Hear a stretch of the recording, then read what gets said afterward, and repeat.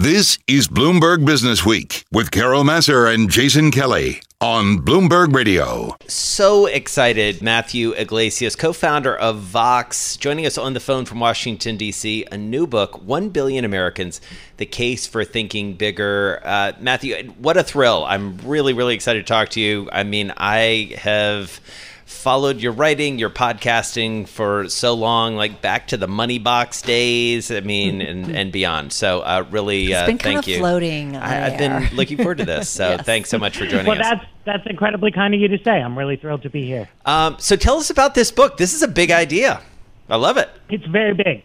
It's very big. So look, the United States, major world power. We've been probably the most prominent country in the world for 100 years now, the world's largest economy, the world's largest domestic market. But China is up and coming on us. They're in purchasing power parity terms. Their economy is bigger than ours. There's a lot of tensions. You know, you talk about TikTok. You can talk about PRC censorship of American movies. And, you know, what do we want to do about this? And I think one obvious answer would be to go after the underlying source of Chinese strength, which is that they are such a large country. We could seek to grow our own population domestically, and that's both by being more open to immigrants. We are privileged to be a country that tens of millions of people around the world want to move to, and also by doing more to support Americans who want to have children.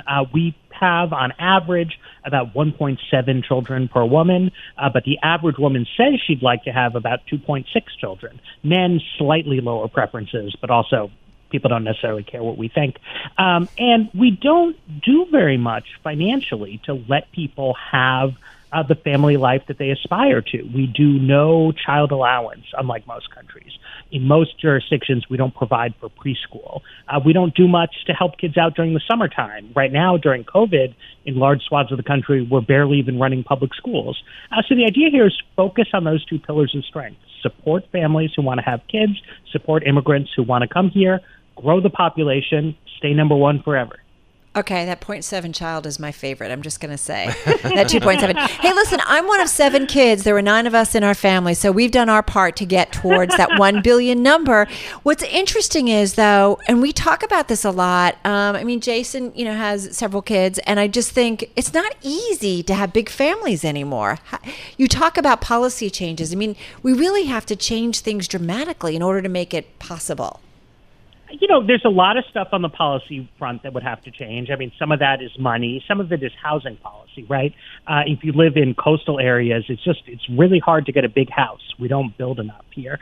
And some of it, though, is the culture, right? As family sizes have shrunk, expectations have changed. And if we go back in the other direction to start having 2, 3 kids, maybe 4 in some cases more commonly, you know, then you start to see businesses that more cater to kind of family-friendly models, things like that. So, you know, we've gotten to a point of thinking of children as if they're like pets, right? It's this kind of very expensive consumption luxury that some people want to indulge in and other people don't. And I think fundamentally that's the wrong way to think about it. Having and raising children is an important social function. Not everybody has to do it, but the people who do want to do it should be really supported by the larger society. And so, Matthew, and we're going to talk more about this. Only got about a minute left in this segment, and then we're going to do some news and come back. But I guess the thing that I would say, just to tee this up and give you a minute, and then we'll talk about it some more, is it's not going great right now. Like, I mean, this is not a country that you're like, hey, come on in. Like, things are going awesome. Like, be a part of this, or like have more kids to be a part of it, not to be too cynical here. Yeah, I mean, it's true, you know, but it's paradoxical. On the one hand, this is a country that a lot of people still want to move to, right? Yeah. We are investing incredible efforts, Trump is at least, in trying to keep people out. But we're having real problems, real political dysfunction that is undermining the strengths of America. And I think part of the way to get out of that atmosphere of dysfunction is to think about things that unite us as a country, right? Values that we have in common that some of our rivals internationally don't have. And, you know, what is a project that we can embark upon? Well, we still disagree about things. We could talk about, you know, what's the right way to design financial supports for families. But if we can say, as we did during the Cold War, as we did during World War II, that, look, there's something we all stand for, right? That points away toward a more functional politics. politics. So, Matthew, we're going to move on, but I got to ask you, so what is the case for a bigger population here in the U.S.? Is it just a bigger consumer base, consumption base? What's the thinking that's a game changer for the United States? Scale matters in international politics. It matters a lot, right? You look at a country like New Zealand, our friends up north, Canada. Those are nice countries. They've got high living standards. They don't really count for anything on the world stage the way the United States does. America's leaders, from George Washington to Abraham Lincoln, on through to the present day, have traditionally thought that, America should be a beacon of freedom in the world and a bastion of liberal values throughout the world. And that means we need to grow, as we have through the centuries, keep pace with the other countries out there. In economic terms, though, I think that growing our domestic market is also useful. We benefit from being the place, right? Entrepreneurs from all over the world, they know if you want to found like a great company, that this is a place to come, right? And so we want to let people come and keep doing that, but we want to grow. We want to maintain that status. That, New York is not just a big city. It's the financial center of the world. San Francisco is the technology hub of the world. And that's because these big cities anchor a big country. Matthew, it's Canada calling, and they want to talk to you. They've got a bone to pick. All right, so Matthew, we're going to use the 5 or 6 minutes we have left to just ask you, what the heck is going on in national politics right now? You're seeing all the headlines we're seeing. You're trying to break it down. You've got a great podcast. How do you make sense of it? How do you get your head around it and separate the signal from the noise here? Look, right now we're having a very tough debate about the Supreme Court, but the fact is Republican senators, they have the votes to seat a conservative replacement for Justice Ginsburg. They had the votes to block a replacement for Justice Scalia. The frustration Democrats are dealing with is that the Senate is skewed. Nate Silver, the smart polling wonks, they say there's about a 7-point Republican bias in the Senate, and it lets them get away with stuff that, frankly, Democrats couldn't pull off. Nevertheless, there's actually a pretty good chance that Democrats will win a majority this November because Donald Trump is quite unpopular. So the interesting thing is, if Democrats do manage to win, are they going to do anything? Not just about the Supreme Court, but about the inequities that are sort of deeply embedded in our political institutions. Well, will any politician do anything about what's deeply embedded in our institutions, right, Matthew? I mean, these problems that have come out because of the virus or what happened with George Floyd and others, unfortunately, they're not new. No, they're not new. And, of course, nobody likes to see when protests turn into riots, things like that.